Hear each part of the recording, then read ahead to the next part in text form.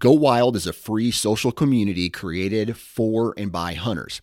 This means that unlike mainstream social media, your trophy pictures won't be censored. They're encouraged. As you spend time on Go Wild, you will earn awesome rewards such as gift cards, free swag, and big discounts on brands like Garmin and Vortex. You will even earn $10 just for signing up. Visit downloadgowild.com and sign up today. Welcome to the Michigan Wild Podcast.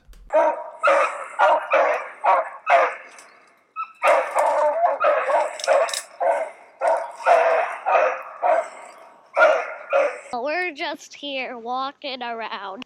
We're going to go set a tree stand. Don't worry, my dad's weird.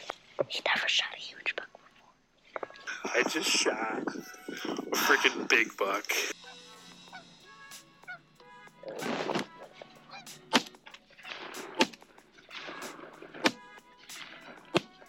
Get that one. Oh, you hit him. Go get that one, Henry. Right here. Boom! Look at the size of that deer.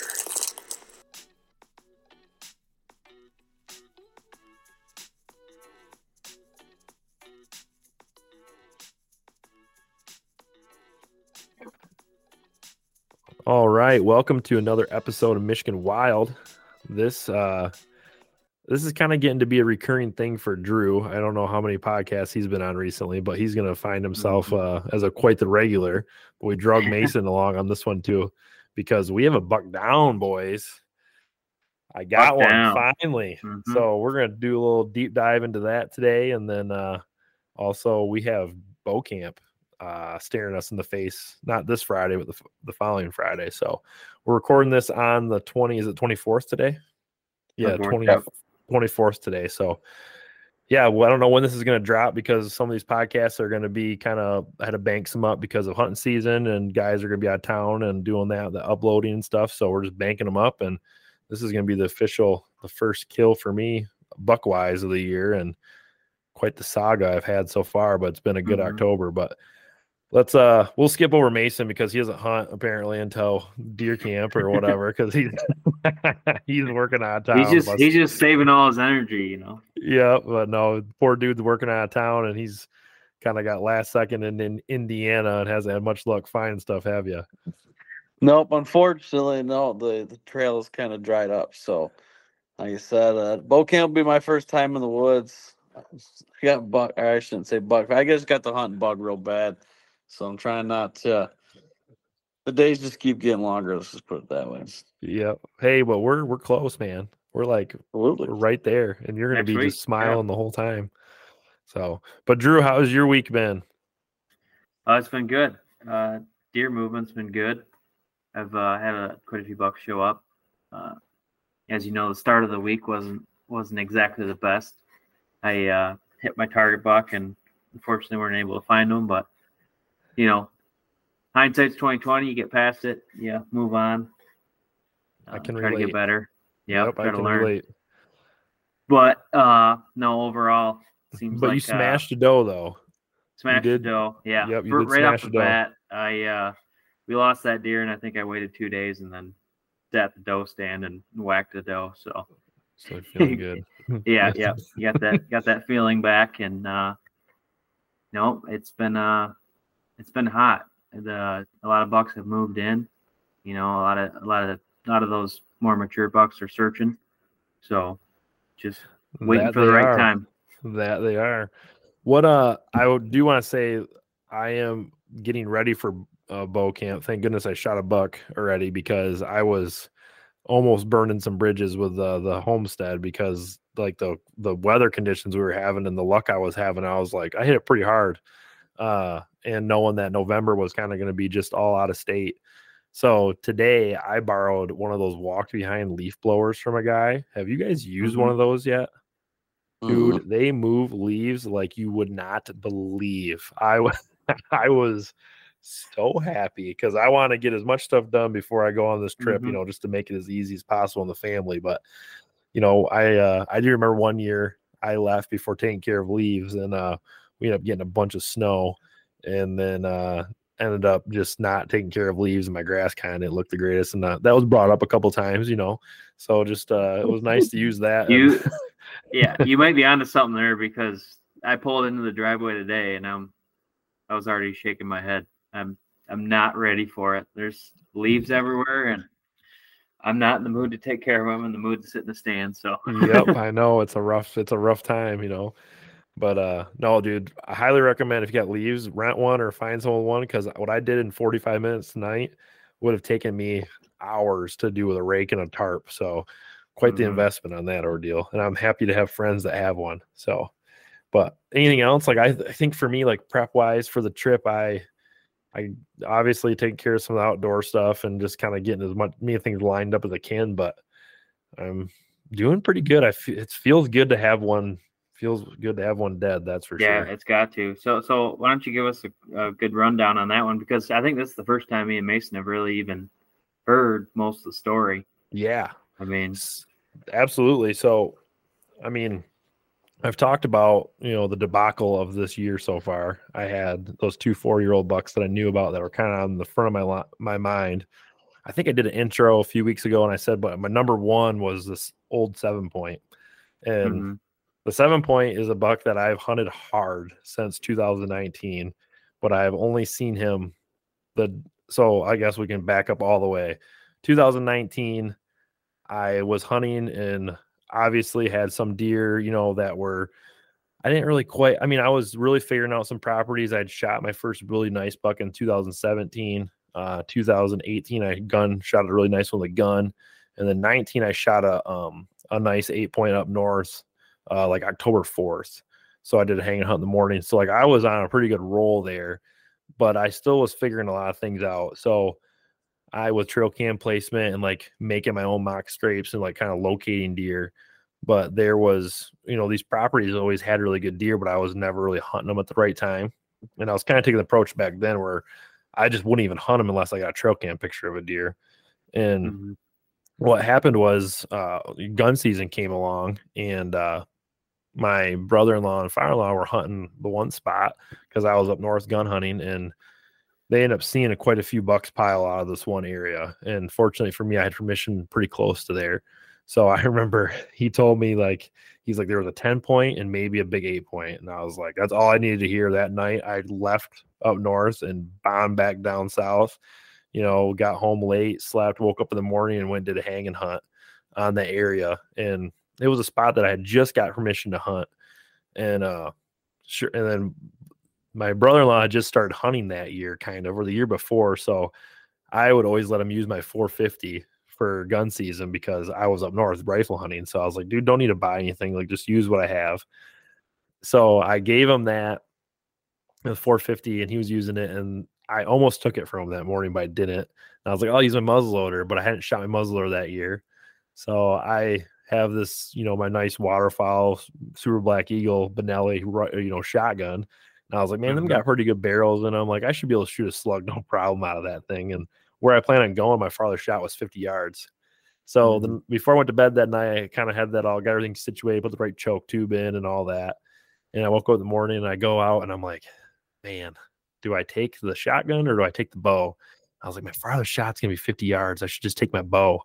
And I was like, but like, how bad could it be with a shotgun at 50 yards? Like you should be able to hammer anything, Well, come to find out, I did a hang and hunt and this 7-point came out. And it was an east wind. I remember it was kind of a weird wind. And I did a big loop to get into this property. And I, sure enough, caught some movement like 9:30 in the morning. And these bucks that came from like an area I didn't really anticipate them to come from. Because back then I didn't understand as much as I do now. But came sneaking through 52 yards. I ranged it because I was like, wanted to know where it was. And he was with the 10-point that ended up shooting in 2020. And I was like, 10-point was I figured they were the same age, which I pegged them both at like 3.5 years old. Maybe the 10-point 2.5 because he was smaller, more points but smaller. But that 7-point was just big, chunky. And I was like, he's for sure a 3-year-old. So I bared down on him. I was in my saddle, leaned up against a tree, and just let one rip. And I thought I smoked him because he just took off running. Well, tracking dog. Is this like Was this iron sights and everything? Oh Like, yeah, my freaking my normal bead for shooting geese and Yeah. stuff, nothing. Just let one rip. not quite like shooting a bird, huh? Yeah, and what I messed up on though, for like I was on the one side of the tree, so like tree is on my left shoulder, so I was actually shooting my weak side in the saddle. But for a gun, it's perfect because you can lean up against a tree and shoot. So I Right. had turned my body and was like leaning against the tree, cranked one off, and then as he's running by at like 50 yards, I couldn't swing anymore because the tree was in the way. But I thought for sure I hit him, and he ran off into this one thick area, and I was like, oh, he's dead over there for sure. I didn't hear anything else. Well, I get down and just nothing, just no hair, no blood, nothing. I'm walking. I'm like, man, there's gotta be something. I go like, I don't know how long, 2 hours of looking. I found some blood, and I was like, oh my gosh, I found blood. Like, this is like 150 yards from where I shot. We'll come to find out a neighbor had shot a deer the day before, and that was the blood trail from his deer. And I followed the drag marks to a jet sled, and the jet sledded out. And I was like, did someone steal my deer? Like, what? Like, that's what I thought. But then I did a little more investigating, made some phone calls. What happened to be a doe someone shot before, but tracking dog came in. I exhausted every opportunity because this would have been like one of my biggest deer at the time. Like, I didn't shot I'd shot a handful, but this was a cool buck. Like, I was like, I'm invested. Well, fast forward to 2020, I got some trail cam pictures of him, hunted him hard, never seen him.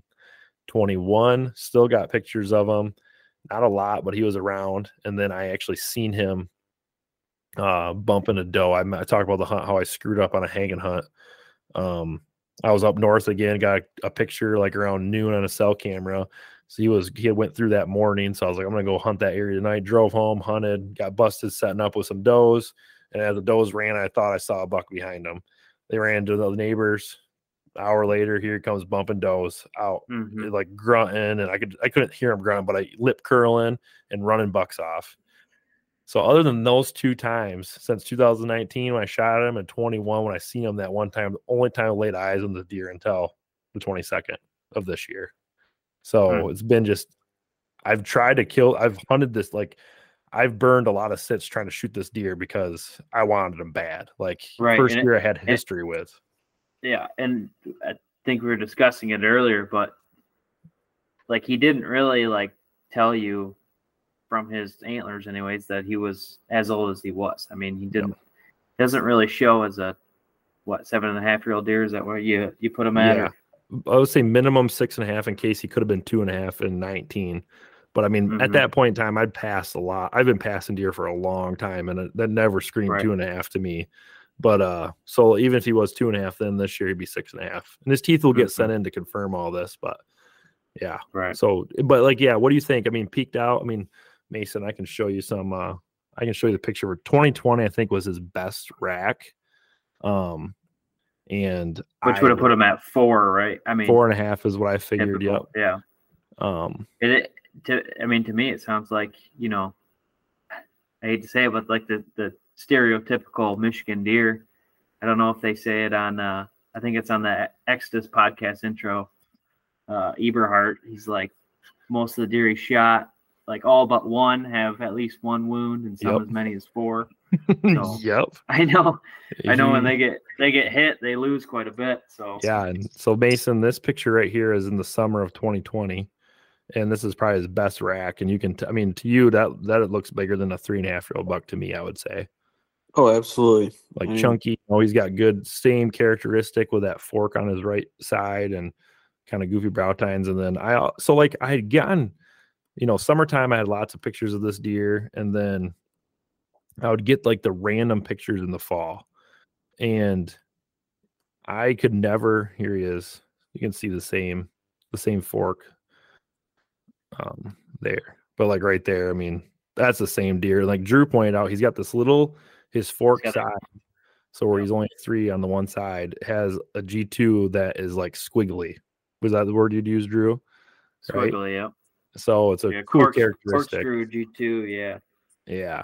I mean, and he kept that, like, yeah, and he's got his entire side is just his 4x side is great up until the G2, and then everything after the G2 is just like, man, like I'm done growing this now. So he's never been a monster scoring deer, but he was just like the first deer that I was history with, like confirmed history, and it was personal actually. Like I always felt like this deer was just, I couldn't get on him. And you'd get the random trail cam pictures and like in the area, it's like, man, am I just blowing this deer out? But then, like I said, last year and this year, no trail cam pics. I just assumed he died. I actually assumed he was a different deer because I convinced myself he was this other gnarly old deer that I think I have that was a fork on one side and a big spike. I think I've sent you guys that picture before. I thought that was him. And I was like, that's my number one. Like, I want to keep deer. He's old.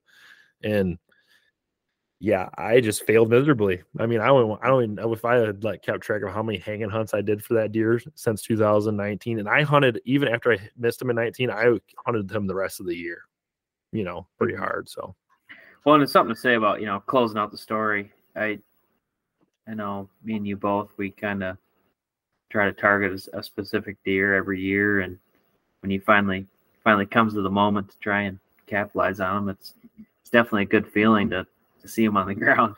Oh, the fist pumps, fist pumps and like almost disbelief. Like, you always hear guys say that, like, it's weird that he's dead. Like, you sealed the deal on him when you've had so much, thought and effort put into it. And then I don't get like super like emotionally attached. It's just like, that's a deer that's always in my mind. And like, you have all these game plans for how you're like, I have a lot of spots, but like none of my spots are giant.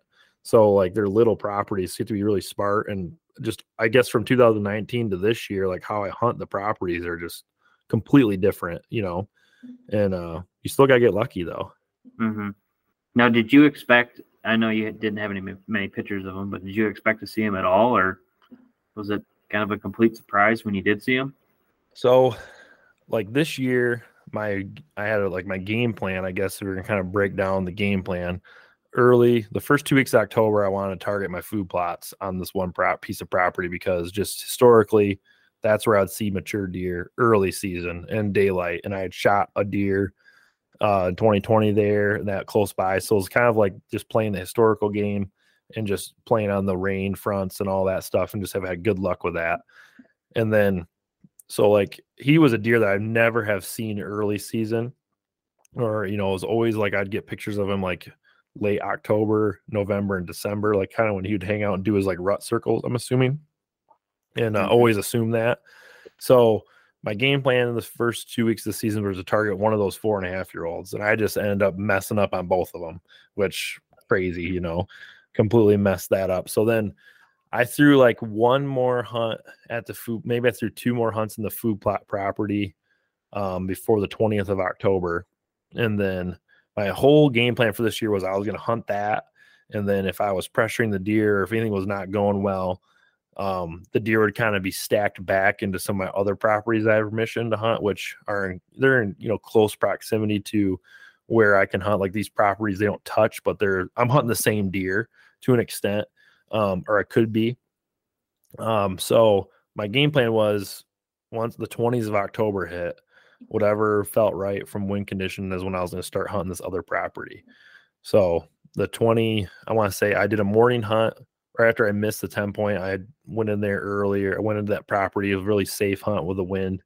Did a hanging hunt, a tree I've never been in before, on a mock scrape I had made. Just seeing what would happen. I got completely skunked. No deer, like nothing, ghost town.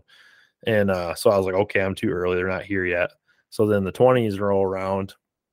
And I think the Saturday, the 21st, I did another morning hunt and had no, sorry, I did not hunt Saturday. I didn't hunt Saturday at all because it wasn't what I wanted from a condition standpoint. Sunday morning was the second time I hunted that property. And it's kind of give a little backstory on that property. It's small, it's a permission piece, but I park nowhere near this property because access is hard. I fortunately have a friend of a friend kind of thing has a house, and I'm able to park at his house, and I walk down the road a good ways. And I've usually liked to hunt in the mornings. I always thought it was like a really good morning spot. So I had interactions with Mr. Krabs there 2 years in a row, and I've seen some nice deer, but I've never shot anything back there. So I've always just had it kind of in my head that that's my morning spot because of access and all that. But every year I will hunt it like in the 20s of October. I'll hunt a morning set a few of them. And then when I go back there in like November to hunt for like a rut hunt, because there's a bunch of little bedding areas all around. So I catch deer going between bedding areas. There's rubs everywhere, giant rubs. Like they just pop up out of nowhere. And I'm always like a few days behind is how I felt. So this year I was like, I'm actually going to hunt it a little bit more than I normally have. Just use smart, access and stuff. And I think I can get away with it because I can actually hop in a creek and I can like walk in the water for a ways. So that was kind of my goal going into this like late October. I was going to do that because we have the trips planned. So like I knew I wasn't going to have much of a rut hunt in Michigan. Like I was going to be all pre-rut. So, and like I said, these rubs, I'm talking like top 5% rubs in Michigan that I found, like shredded trees, big tracks, but I don't always get like the trail cam pics I don't always get them on trail cam because it's a thick area. So, I mean, you have to like literally have your camera. You can only see like 20 yards. So I just would not hunt in years past because I had no pictures, and I'd walk in there to like do a little scout, and I'm like, all these rubs, like I have to hunt. And then I'd hunt and then just see does and spikes. And I was like, I just missed the party, So that was kind of my thought going into this year. And I don't know if you guys have any experience with that or trying to hunt, like find like that sign in late October, or what you guys like. I don't know if you have anything to back that up or not. I mean, there are areas that we have on our property that are, like you said, thicker. It's more of a bedding area, and you have to be very cautious when you do get into there. And it's usually like first or second hunt in there is when you can capitalize on something. I mean, if you, like you said, if you miss that window, or if you blow it out the first hunt or two, then it washes up. It's not that near as good as it could be. But I think it goes to show just planning out your access and making the right moves to get in there, and you're kind of more moving in undetected versus blowing in there and trying to find the deer you're after. And I think that may play a little bit better for you, and that's probably why you capitalized on this deer. Yeah, you probably had no idea that you were even in there. No, we got northwest winds, northwest winds, which sometimes you don't get very many. You'll get them, but they're not like great hunting days, even though you have a north wind with a front. But the couple we got this year have been like a couple things lined up. Moon, if you ever believe in moon phase stuff, like the cover of darkness and like a clear day, and then a north wind moves in. It's like, okay, deer on their feet a little early. So the access, I can park a ways away, and then I walk like perpendicular to the property. And then when I turn to go into the property on any sort of a north wind, I'm walking into the wind. So a northwest wind is a quartering wind for me, and I only have to walk on the property like on land for probably like 75 yards, and then the rest is all water, because fortunately for me, the water access is north-south, so it works real nice. So I was able to hunt that morning, snuck in there, walked in, in the water, sat in the same tree I sat like early October, and had a great hunt. Like that north wind is coming in my face. Deer, there's a bedding area to my north, there's a bedding area to my east, there's a bedding area to my west, and there's a bedding area to my south. But the south bedding area is primarily like does and little bucks, which I just know that from years of hunting. Like I've hunted this for 4 or 5 or since 2019. So I've hunted for 4 years. So I've just had to learn that, because I would always set up on the first sign and it'd just be like watching preschoolers. Have you always accessed with the same wind?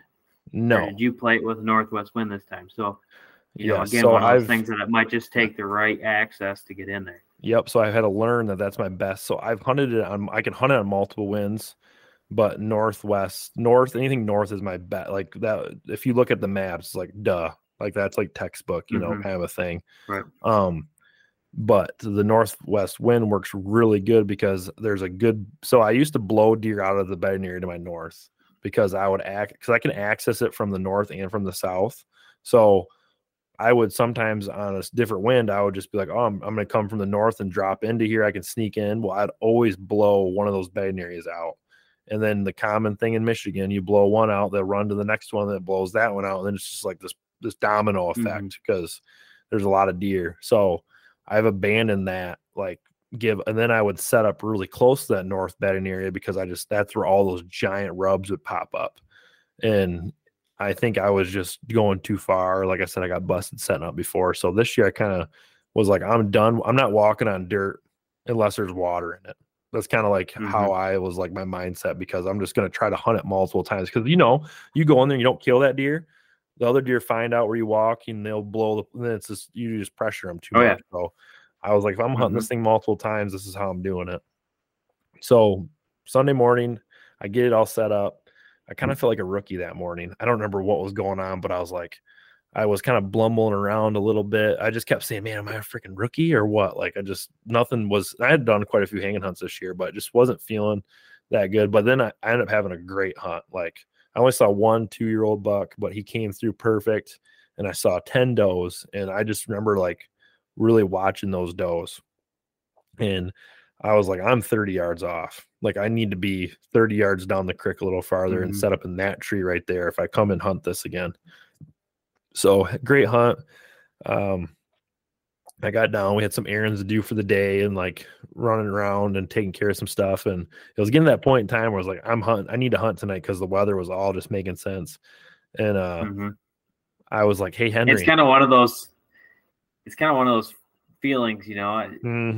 It's funny as it sounds. It's like you can almost feel when the time's right to head back in there.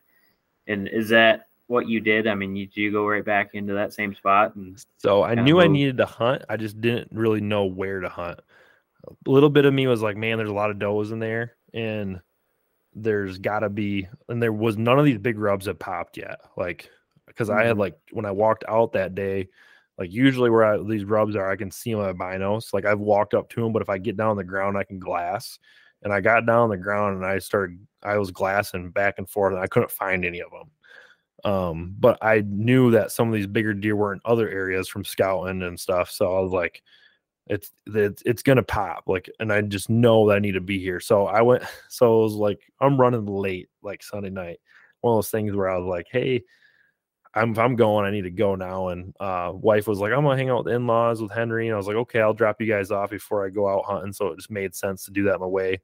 So that kind of took a little longer. And then I get to my spot, and then the guy who I get to park at his house, you know, he's a sweet dude. He was probably like ahead of his time with hanging hunting on state land and doing stuff. And like, you know, he shot some dandy bucks back in his days. He's an older gentleman now. But like the whole time, I mean, my backpack's on, bulbs in my hand, and like I'm like looking down at my watch like every like 3 minutes, and he's just chit chatting. He's just like, dude, it's like 5:20, you know, like I mean it's buddy, that late. I gotta go. Yeah, like I'm under 2 hours before dark, and he's just chit chatting with me, and I'm like, I gotta go. So as soon as he's like, I'm like, see ya, pume. I like am like jogging almost like, and this is like 800 yards from where I park my truck. No, maybe more. It's a long ways. Like it's 800 yards, and I just take off going. And once I get to the woods, I'm like, okay, I'm going to be slow as I can. I start sneaking through, doing my thing.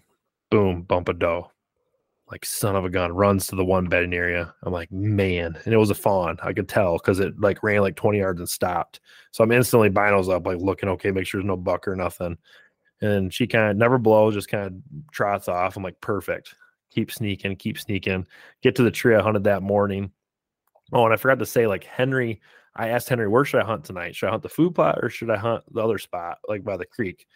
He's like, Dad, where'd you see all the deer this morning? I was like, well, I saw them by the creek. He's like, go back to where all the deer are, Dad. And I was like, yes, sir, I'll do it, you know. And don't leave deer to find deer, right? Yep, exactly. So I get past the tree that I had to hop out of the creek to get in, and I'm like, yep, I need to go up there 30 more yards because it just felt right. And one of the reasons why I wanted to go farther was because my first spot was right where my trail camera was in mock scrape, and lots of does and little bucks, but nothing big. So I was like, man, there's nothing moving through here. Maybe I'm just missing them. And because you don't see everything on trail cameras, and like earlier in the year, I didn't have any trail cam pics of those bucks in the food plot before I shot at them. You know, I got one after I shot, but nothing before. So like I don't really put a lot of merit in trail cameras, like 100%, because I've been burned in the past. But anyway, so I'm sneaking to the tree I want to get in. I get about halfway there, boop, jump another deer that was laying down really close to it. It was another fawn, and it runs into the bedding area to my north, which is like the area I'm thinking, like if I'm going to see something, it's going to come from there. but it doesn't blow. I think I didn't smell me. So I think it just heard me walking in the water. So I was like, okay, we're good. So the tree I pick, I've never hunted out of it before, but it is doing the old lean back. So like where I want to climb up to be hidden from the deer. Cause I mean, I'm 100 yards and in possibly from like bedded deer, obviously really close. Cause I bumped a doe right by the tree. So it's the lean back tree, which saddle hunters, tree stand hunters is not a fun tree to hang on that side. It's leaning towards you. So I kind of had to like saw a couple of tree branches out of the way because there's a fall down that was like right into this tree. So it was kind of like not the most fun thing to get up. So here I am going up this tree. I'm way late. Like I'm 2 hours later than I normally like to be. And I'm just going slow. And I finally get set up and I don't pull my camera out of my backpack. So I've been trying to film all this year. I filmed every time I've hunted, but this Maybe time that's why you shot a deer. That's why I shot a deer for sure. I got the GoPro hooked to the tree, but I did not pull the camera of the day because where I had my backpack hanging, it was right where I like to have the camera for a height perspective. And I was like, dude, if I start fumbling around with this backpack, like I'm going to be in trouble. And like when my release was clipped onto my bow, it was 6 o'clock. Clip my release on my bow, my phone goes off. It's my neighbor. My beagle got out. He's like, hey, we have your beagle Ruby, which Mason's seen these dogs. Like she's the most sweetest thing ever, but she likes to take off and she's little. And she's a roamer. She's determined when she hunts. She's one of those ones, the sweetest dogs ever, when she cuddles with you, but when she's in hunt mode, she is just the little devil. And so he texts me. He's like, man, I'm like, oh my goodness, I just got set up. I'm like, I should just get down. I'm late. I've already blown this whole place up. Like, and I was like, no, what? I'm hunting. Like everything's right. Like stick to the plan. Yeah. So I'm like, hey, just throw them in I have like a really nice I custom built a crate in my garage for my other dog. So when we're gone, he just goes in there. It's like 6x8, or I mean, not quite that big. It's probably like 6x5. And it's tall. And I was like, hey, can you just throw her in there with him? They're buddies. Like, and he's like, yeah, no problem. I'll do that. I was like, sweet. Took care of that. 10 minutes later, hey, the other dog was barking at us a lot. We didn't really feel comfortable putting her in there. So she's just running free in your garage. And I'm like, oh my gosh. Like I got a beagle running free in my garage. It's like 6:10. By this time, I'm like, oh my goodness. So thankfully I live close to my parents. And I texted my mom. I was like, hey, if you're home, can you take care of the dog? She's doing that. Nothing. And like I think I had seen a deer maybe in the distance, and I just assumed it was like one of the fawns. But I was like, I gotta call my mom because I got a dog running free in my garage. Like I got so much stuff and like valuable things, and I don't know. She's usually good, but who knows? So I just like call my mom. Like it's 6:15, 6:20 on the phone. My mom, and I'm like, hey, can you? And I'm whispering, but I'm also talking kind of loud because she couldn't really hear me. And she's like, yeah, I'll take care of it. No problem. I was like, sweet, got that taken care of. And I just started putting the phone down. I was like, wow, what just chaos. Like what just absolute chaos for today. But I was like, you never know. You what? That's usually when it happens. I mean, it seems like every time you'd almost count on it. So everything goes wrong, but you want to shoot, walks in. So I looked down. So I never put the phone back in use a muff or whatever, hand muff, put my phone in that, zip it up, and I look. And I had just done some service on my platform, for my saddle, because it was making a popping noise. So like I took it all apart, waxed it all down, and got rid of the pop. And but I looked down, and the top of my thing is like hanging off the tree because I didn't toe seated enough, or whatever you call it, toe kick. You guys know what I'm talking about? So I was like, dude, my bottom of my platform is like buried in, but I'm like a half inch off. And I was like, do I like get down right now and like crank that thing over? And I was like, no, I'm not moving. Like it could happen any minute. And I look up and there's a doe at like 30 yards walking, and it ended up being a doe fawn. And I'm like, okay, perfect. And then I just instantly start hearing deer walking all around me. Like it felt like I was surrounded, and it's really thick. I can see like pockets far, but the farthest I can shoot is 30 yards. So then the wind was northwest, so I'm facing due north, kind of northeast a little bit. So the wind's kind of coming from my slightly left, going over across my body, and then angling back to my right. And where it's going is kind of risky because deer do come from that way. And that's where the scrape was that I had made, the mock scrape. But I kind of assumed if anything came that close to me, I'd be able to get a shot before they smelled me. So I felt pretty good about that. I was a little worried about that platform because I was like, man, if I really got to lean on the side, I might not see it all the way, but I should be good. So I instantly, that was out of my head and I wasn't thinking about that anymore. And then I hear all these deer and I hear all of a sudden I hear brr, like loud, deep grunt. I'm like, oh boy, here we go. Grab my bow instantly. Yeah. And but I can't, all I see is now I see 2 fawns and then I see a 3rd fawn. And I'm like, oh, one of those must be a button buck. That's just being funny, button bucks just get weird, And I keep hearing deer walking from behind me to my right. And I'm like, where is that? Where is that? Where is that? And then finally I see it skirting behind me. It was probably 50 yards away. And I see a rack and then it hops in the creek and hops on the other side. So it went right where I'd walked in, but didn't get boogered and ended up being, I think, like a nice 8-point, probably like a 2-year-old 8-point. And he went off and I was like, okay, that was that deer. But when he did that, that was like shortly after I heard the big brr. So come to find out, the buck I shot was doing all this grunting. And I think he kind of bumped that buck off because I could hear that buck from a distance walk. And then he just like left. He like vacated the area. And then I just keep hearing, brr, brr. I bet I heard 20 or 30 grunts. It was nuts. And I remember like turning my GoPro on and I was like, I hear all these grunts, but I think it's a button buck. And I'm like glassing these 3 fawns and none of them had nubs in their heads. And every time I hear the grunt, I don't see them grunting. And I'm just like, what is going on? But I'm just going to hold out, Well, then all of a sudden I look, and this is probably 20 minutes after the phone call, my mom, maybe not even 20 minutes has gone by. And I look and I just see this giant body deer like appear out of this thick stuff and lip curling, head up, lip curling. And he was downwind of the does. So he had like done like a little J hook and got into that northwest wind. And thank goodness my scent stream's like parallel to him about 25 yards farther down to his south or whatever, his west, southwest or whatever. So, I mean, I'm skirting this like close. And thank goodness he started grunting. He bumped those does. And instantly I saw the body and I saw the frame. I put binos up and I saw the big fork and I was like, that's a giant body deer. And he's got a great frame, like mass high off his head. Still hadn't really realized it was the 7-point, but he worked perfect. Came crossed from my right, worked across to my left, went behind the tree I was sitting in. And then I leaned over, and you can see this on the GoPro. I like swing over to my strong side of the tree, and my platform goes, and I dropped like 2 inches. Now I was like, oh, but it didn't make a noise. Somehow it was like quiet. And I remember it happening and me like, oh man, like, but when I watched the video, I was like, dang, I dropped a long ways. So he goes to clear this big pine tree, and I turned the GoPro because it's like, oh, maybe I'll get on the GoPro. Well, the tree was in the way, so I didn't get it. But as soon as he cleared, I pulled my bow back, and the does clear through, and that trail was 23 yards because I had ranged it. I knew that trail was there. And I hit everything great, anchored, leveled my bubble. Like, I have all this checklist going through my head because I've screwed up twice this year, Yep.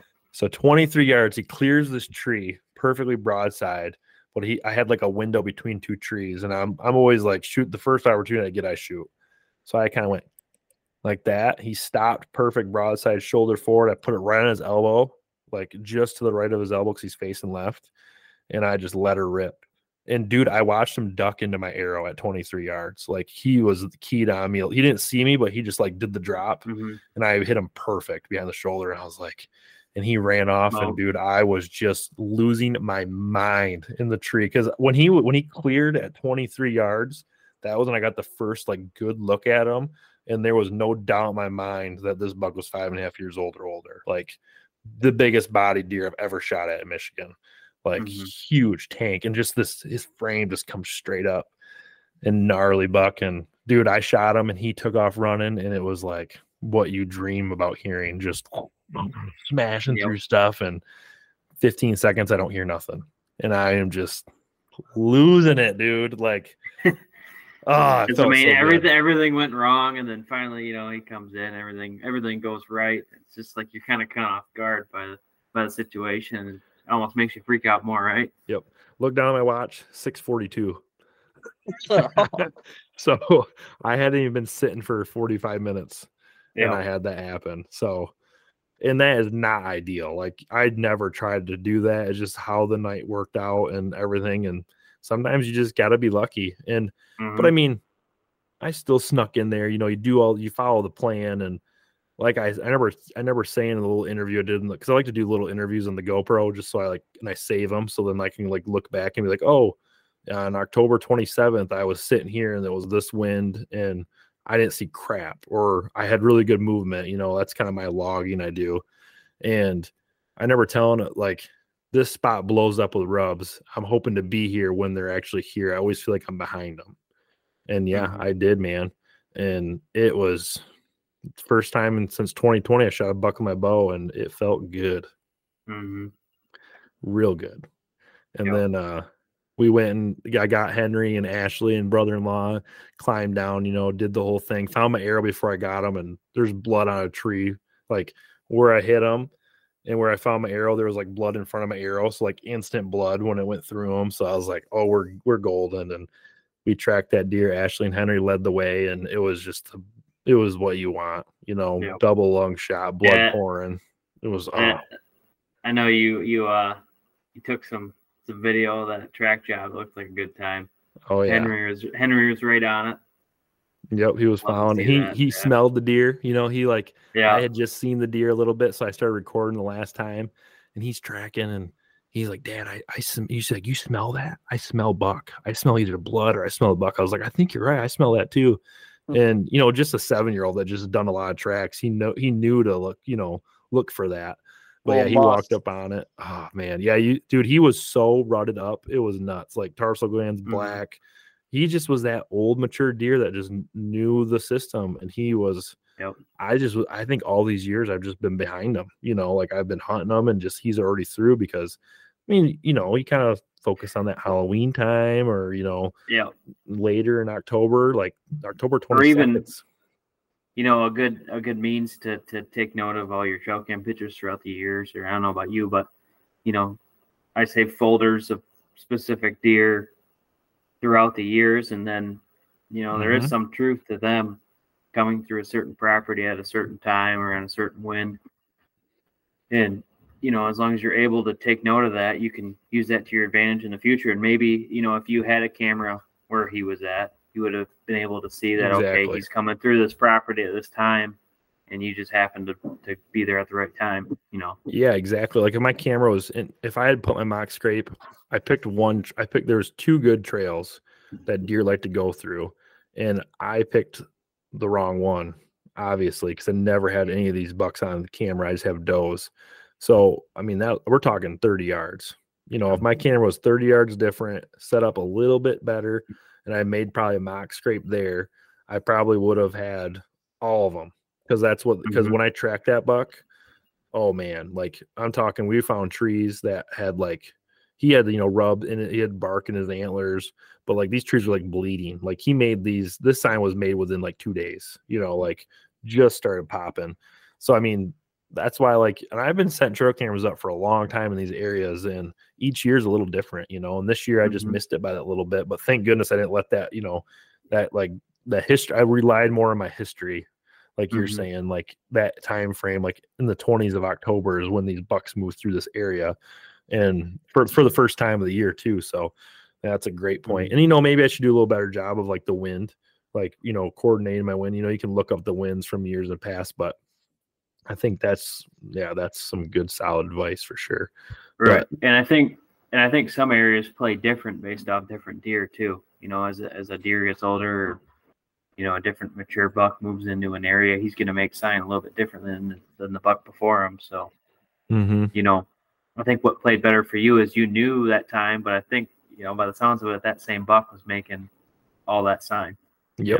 Or was because the trees would be shredded in the area.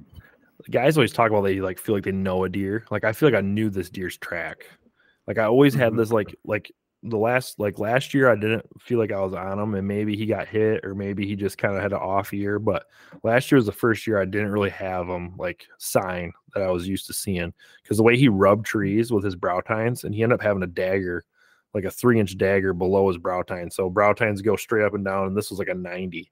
So like when he rubbed a tree, he just gouged it hard, like on one side too, would just shred, I'm talking like 6-8-inch trees, and they would just be shredded. So I hadn't seen any of those rubs last year. So I just kind of thought, maybe this deer's dead. And then when I went and recovered that deer going through this thick, and it was a heck of a drag. We found trees shredded just like that. And I was like, this is where he's been. Like, this is his spot. And then when I saw that, I was like, this is him. This is the deer. And then when I finally, the next day, really dug into my trail cam pictures and started sending to everyone else to make sure I wasn't crazy, that's when I was like, I did it. I shot him. Like, this is just, and then the whole time I'm sitting there looking at him laying there, I'm like, this has got to be him, but now it's like, I don't like to like react right away, because, adrenaline, and I hate nothing more than someone, thinking they're, telling facts. And I mean, obviously I could be wrong. If the teeth come back and he's 5.5 years old, then it's like, it might not be the same deer, because I doubt I shot at him when he was 1.5 years old, but right. Those things are pretty accurate. But for me right now, I'm fairly confident that he is, I would put money on 7.5 years old. And that's pretty incredible here in Michigan, especially where I hunt, there's a lot of hunters. So he's just figured it out. But there's some deer that, like you said, they can just figure it out and can stay alive for that long, somehow evade everybody. But if he finds the right pocket and he knows where to go, then it's easy for him. I mean, you got to play it exactly right to be able to get to that deer. Yeah, 20 yards. If I was set up where I had set up, the morning, just got lazy maybe, or just like I tore all my stuff down. Like, I tear my stuff down every time, because if you leave it there, you're like, let's go hunt there again. And then I never have a really good hunt, because that first time in is usually pretty good. But yeah, I tore it down, didn't get lazy. But if I had sat up in that tree, I would have been out of the game. Like, I could no shot. He might have gotten within 50, 60 yards of me, but like, it just wasn't a realistic opportunity. So there's a lot of things that take, like you said, feel, you get lucky, and it feels good, man. Like I said, it's been since 2020 I shot with my bow, so I feel good. Yeah. So where do you go from here? I mean, I know obviously you hit Jake, you hit Mr. Krabs, and I missed Mr. Krabs and I hit Jake. So like, well, yeah. Now this is your cleanup, right? Yeah. But like, where do you go from here? Do you plan on getting after those two still, or so just banking on Illinois and the rest of your out of state season, or? So like, if you would have asked me what deer I wanted to shoot the last 3 years since 2020, I even actually hunted the 7-point 2020 also. Like, I shot that buck opening night and I still hunted him, but then I ended up shooting a different deer opening day gun season. So I was kind of done, but I still ran a lot of cameras. But if you would ask me what deer I wanted to shoot, it would have been the 7-point. Like, everyone knows, all my friends, everyone's like, when I sent them pictures, like, oh my gosh, is that him? And I was like, I think so. Like, so I feel very fulfilled in that department. And then the night I went and tracked the 7-point, I accessed from the other way, and drove my truck by the food plot that I missed Mr. Krabs in, and guess who was standing right by that food plot at 8:30 at night? Mr. Krabs. Let me drive the truck right out to him. So that deer's still in the area. But I kind of got this. So Henry really wants to shoot a deer with a gun this year. So that's like my one priority. Ashley's still kind of hunting, and my brother-in-law is hunting. So not going to lie, I don't think I'm going to shoot Mr. Krabs or Jake if I see him this year. I think I might let them go another year, just because I know they're 4-year-olds, and not like I'm trying to be greedy or trying to be better than anyone else, but it's like I feel very like fulfilled and thankful for the opportunities that I've had this year, and I got one of them. So I'm kind of like, I'm pretty content with Michigan right now, at least for those deer in that area, because they are special deer. Like, they could blow up into something else, or my brother-in-law could maybe shoot one of them, or Ashley. Yep. Henry, I'm probably not going to let shoot one of them, because he needs to shoot some smaller deer first. But that's kind of where I'm standing. Let him go through the paces like we did, right? Yeah, absolutely. Like we already talked about it. I was like, that's a good buck for you, Henry. Every spike we see, or 6-point or a little 8-point, So he's on board with that. So I kind of feel pretty good about that.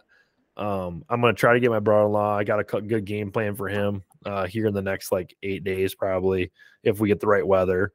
And then I have some public land spots. I have to pull some cards on that. If I get time to do that, I might do that. Otherwise, I might just hunt before our trip. I might only make it up north and maybe hunt once or twice because I haven't hunted up there yet this year. And then yeah, all guns a blazing for Illinois when we go there. So yeah.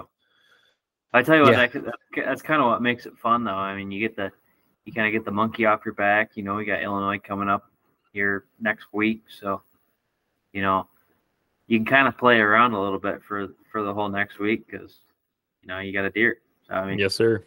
Everything's open. Yeah, me and Drew are just having opportunities left and right, and there's poor Mason just twiddling his thumbs, just ready to get after it. It's all right. So I do have to ask you, Mason, have you been like scouting digitally the property, like good after bad, picking out stand locations or what? Not so much the property because I mean the amount of time we spent on foot in there, everything's probably mapped out. So I've been pretty much every night, probably until I go to bed. I'm like searching all over the place because, like I said, when Drew and I talked the other night, both him and I both said, like, nobody's even stepped foot on public.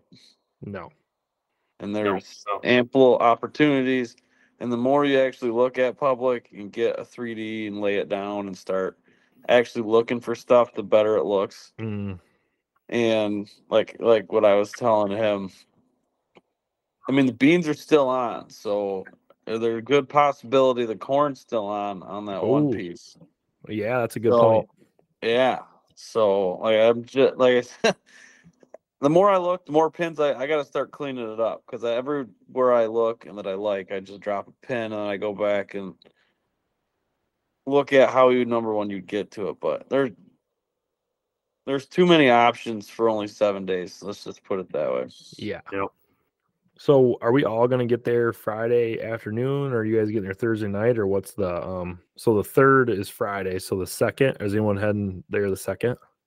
So I will be headed there the 2nd. My work allows me to take 2 days for free basically. So that Thursday, Friday, I just figure I'll take Thursday off too. So nice. I'm headed down early Thursday morning, and I'm gonna hopefully get a hunt in Thursday evening. Nice. And then have Friday. So nice. I'll be sleeping in the truck somewhere Thursday night. Yeah, you will be. But nice. Hey, if it means deer hunting in Illinois, I'll be all for it. Nice. And then because we might head down Thursday night, me and Dad, but we won't get there until after dark. Obviously, we probably won't leave until later.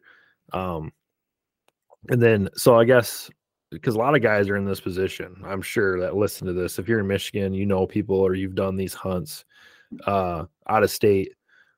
I mean, I don't want to go in there and my first hang hunt with my dad or whatever, probably Friday morning, unless we think that's a good idea. But I'm thinking we might have to wait until Friday night or evening or middle of the day or something like that to go in there. And my kind of approach to this is like me and my dad are going to kind of hunt together because, we gotta, like, we always do this. Like we kind of tag team. Like when we go to a property, we'll kind of set up we don't always set up right on top of each other, but we'll hunt close proximity to each other just because you get down at the same time. You're not really like blowing the whole area up. You're kind of like being streamlined. And to tell you the truth, me and him might actually hunt in the same tree a couple times. So I think I'm just going to really embrace that because, we don't really get much time to hunt together. Like I don't sit with him with a gun anymore because I have my family and he's always got, my siblings with him or, little sister that's, the youngest one, or my mom. So I think we're going to take advantage of that. And yeah, like what do you think, Mason? Are you going to go in there? You think not? Are you going to try to hang and hunt in the morning in the dark? Because your dad's going to be there too. What are you guys thinking you're going to do? I probably won't go in there in the morning because I don't know. I always struggle with going to, not that this place is new, but nobody's ever been in there in the dark other than Drew and I walking out of there with phone lights. The last time we were down there. And we saw how that went. I mean, it didn't exactly go well. So no. And yes, we have ideas where we want stands or that we've decided on certain wins and whatnot, but no, I probably won't go in there in the morning unless And if it is a morning, it's that first tree right in the center of the Yep. property, right off the 2-track that splits the 2 fields.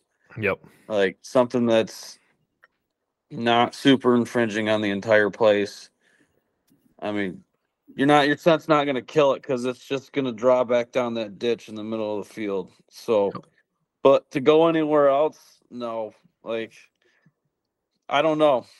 I'll probably, like I said, Publix everywhere, so there's tons of options. And then I don't know. I've even thought about first day just not even hunting. You know what I mean? Just taking the morning, take your bow, and then just kind of creep into an area of public somewhere in the area. Whether it's 2 of us, I talked to Drew. He said he's all in for that too. Oh yeah.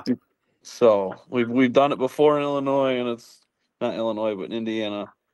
And we got close a couple times, but nothing. I tell you what, there's something special about just like being out of state, wake up in the morning with a cup of coffee, and it just kind of just taking your sweet time getting into an area, and really trying to figure it out in the morning, and taking a full day of scouting. I feel like you have so much more of an advantage than just trying to dive into somewhere you've never been to before. So are you thinking the northeast and then the south? Are you that property you guys are kind of looking at, or what are we thinking from like how close proximity to our property? Or are we going to travel? Are you going to travel on some of this public land?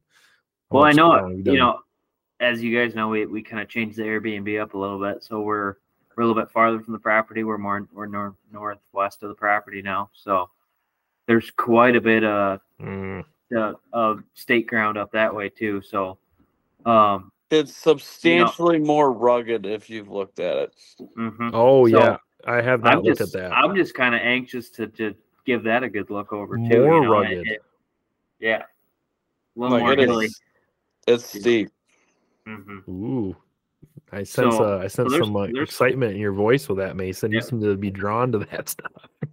Like I said, I'm excited to go anywhere. Like I said, I haven't even been in the tree this year. It's eating me alive. I live vicariously through you guys. You know what I mean? Yep. And honestly, I'm about to just shut all my cell cameras off too because it just irritates me. So, Mason, to speak about hills too, like I feel like Mason just loves hills. Like if he could just take a sled with him anytime we go hunt public land, he's all about it. Give me the steepest hill, he's all for it. He'll ride down that bugger. Well, yeah. I mean, I'm sure we're both on the same page, but if our dads, because your dad's going to be in camp too, right? Drew, he's not on the lease with us, but like all of our dads are going to be there, right? Mm-hmm. Correct. Yeah, my dad's actually, he's retired now, so he's just kind of taking everything lackadaisical, and he's just enjoying life. He told me the other day he's not even buying a license. He just wants to go scout for us. So we got boots on the ground giving us intel without buggering up many spots or anything like that. So here I was hoping all of our dads would shoot something, because we're kind of all at that age now, That's like our dads did so much for us. Yeah. Yeah, I said, you're not, since you're not buying a license now, you're going to see a 180 walk right in front of you, and you're not going to have a bow in your hand. He's like, oh, I got my phone camera. We'll be good. Oh, good dude. It's I wish I had that mentality. Yeah. There's going to come a point in time, like it's just the way nature is. And, Father Time's the only thing undefeated in this world. But seeing everything kind of come full circle, their dads, and they got us into it. And like, I was kind of chit-chatting with my dad a little bit, and he's just like chomping at the bit to get down there, because he didn't get a chance to scout it at all. So he's just going off of trail cam pictures and what I've been telling him. And something about being like, if I could be in the tree and watch him shoot a deer with his bow, I think that would be probably like my most like memorable thing, short of watching my son shoot a deer, because he's been there so much for me. Like, he's allowed me to like do what I do. He's watched me shoot a lot of deer. He's taught me all these things, and he's got just so many years of experience, and his approach to how he's hunted, learned how to do things. And it's like, man, dude, if we could be in the same tree and I watch him just smash a buck, like we are going to lose our minds, because like when I call him on the phone after I shoot a deer, I say dude probably 20 times. Like I'm just like, dude, just going Dude. nuts. You know, it's kind of our thing we do. And so I think if a success for me, like number one would be to have that happen. And then two would be just if any of us shoot a nice buck, like if we can get one down, and it's going to be just a good time. Good time. I can tell you, I'll give up an opportunity to shoot one to have my dad be able to be successful just because I don't know. We went to New Mexico last year and I was the one behind the gun. So like I'm more than willing to trade places with that. Not so much being in the same tree, but just to be there. Does that make sense? Oh yeah. So yeah, he's pretty jacked up. I talked to him about 3 nights a week about it. So good. He's pretty excited. He's got deer camp feel all about it, and I love it. It's just gonna be good. And we're gonna eat good. That's another important thing. Like you gotta have, going out to eat every night and doing those kind of things can kind of, you feel like crap if you fast food it up or whatever. So my dad's got the hobby farm and we got fresh pork and fresh chicken, fresh beef. So we're going to have Instapots, crock pots and that kind of stuff. So absolutely. I know my mom is going to send us down a big batch of cookies. Yeah. So. Nice. Mama's cookies. They always turn out well, huh? Yeah. She's already asking, what do we want? It's like, Mom, we're all in our late 20s, early 30s. Like we're self-sufficient here. Yeah. She's like, what do you want? Like, you make a batch of cookies, I don't think anybody's gonna be mad about it. Never say no to that. Cookies are my weakness. Yeah. So everybody's excited. Good. Well, yeah. I mean, what else we got going on here? Like, I don't even know how long we've been chit-chatting for already. It's been a while, but any questions for me on my hunt, I guess, that I maybe didn't touch on just to try to help someone out? I guess I feel like I tried to break down all those important details that kind of go through my head, but like if the buck's not there, you're not going to kill him. No matter how good of access, no matter how good of a spot it may be, or whatever you do, silent, get in there early enough or late enough in my regard. If he's not there, you're not going to have it. So don't get discouraged if guys are going through this time and you're hearing me, like here I am, I sound like the biggest tool ever because I've had 3 awesome opportunities already this year, but that's a rarity for me. Usually it's 1 a year. So just stay with it. Keep your plan, going through your head, like develop a game plan and go out there, but have fun. Like I never tell myself that too. Like I'm going to hunt this other tree. I've never sat this tree. It's going to be kind of cool, like kind of a good experience. So, but yeah, is there anything else?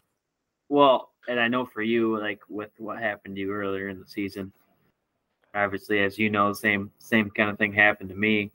And like you said, don't get discouraged and enjoy the fun out in the woods. And I think those situations really teach you to just enjoy being in the woods. I mean, it's like you get so beat down about hitting a deer and not finding it, or whatever. Everything goes wrong. Everything went wrong for you on your hunt. Going in there, literally nothing went right. You got in there an hour or some late. You had only 45 minutes in the tree, but like never get discouraged. Always have some sort of confidence in the tree, and usually pays itself off. Yeah, absolutely. And that goes into this like November hunting thing too, man. Like I sit all day most of the time. I might not do it every day in our trip that we're there, but when you're grinding it out all day, or even if you get down midday and go set up another tree, you got to just keep that good attitude because it happens quick, like especially rut hunting. Like that's kind of what it was. It felt like a November 7th hunt for me, like grunting, deer going all over me, and all of a sudden went from there he is to like Bo pulled back and killed him. I mean, I'm talking maybe a minute and a half, maybe 2 minutes, like, and that was probably pushing it. So keep you on edge. You got to keep that killer instinct. Guys always talk about that, and I think I was kind of lacking that earlier this year. I wasn't really in the right headspace. Like I don't know if that's the right way to explain it, but I was kind of rattled, because like the fiasco of the first deer, getting down, adjusting my platform and popping back up, and all of a sudden, boom, there he is, full commit to the food plot, jacking around with the camera. And then the second shot, I felt like I was calm and did all those things right, but then it was like I wasn't in the right mental spot because I'd made some rookie mistakes in my arrow setup and not like being prepared enough. So like there's all these like little minute details that when things go bad, those rear their head. Like it only takes the bad things to have that happen. So And it's crazy how rattled we can get about all this and everything going wrong. But I think we lose sight of the fact that we're not at work. We're just chilling in a tree. Nothing could be better. I mean, I think we take that for granted. Yeah, you know how that feels to be in a tree, right, Mason? No, not this year. I could tell you. Dude, I hope after giving you all this crap, the next podcast we do is going to be with a dead deer. Like, you're going to just be like... Mason's like, I found this permission ground, 20 minutes from work, kill a 140. Or he's going to go to a piece he's been scouting digitally in Illinois. He's like, you know, piss on you guys. I'm going to go sit this public piece over here, and you're going to smash a buck. And you're like, what's the big deal? You just pull your bow back and kill one. And yeah. But yeah, I think we're pretty much wrapped up. Done. Yeah. We can wrap this up, guys. If there's nothing else, I mean, I think we'll definitely do a podcast when we're down there. Maybe we'll do more than one, but give guys kind of an update. Hopefully there's some dead critters involved, but I think it'd be cool to have a camp podcast. You know, we got quite a few guys in it. I think we could have quite a good time one of these nights.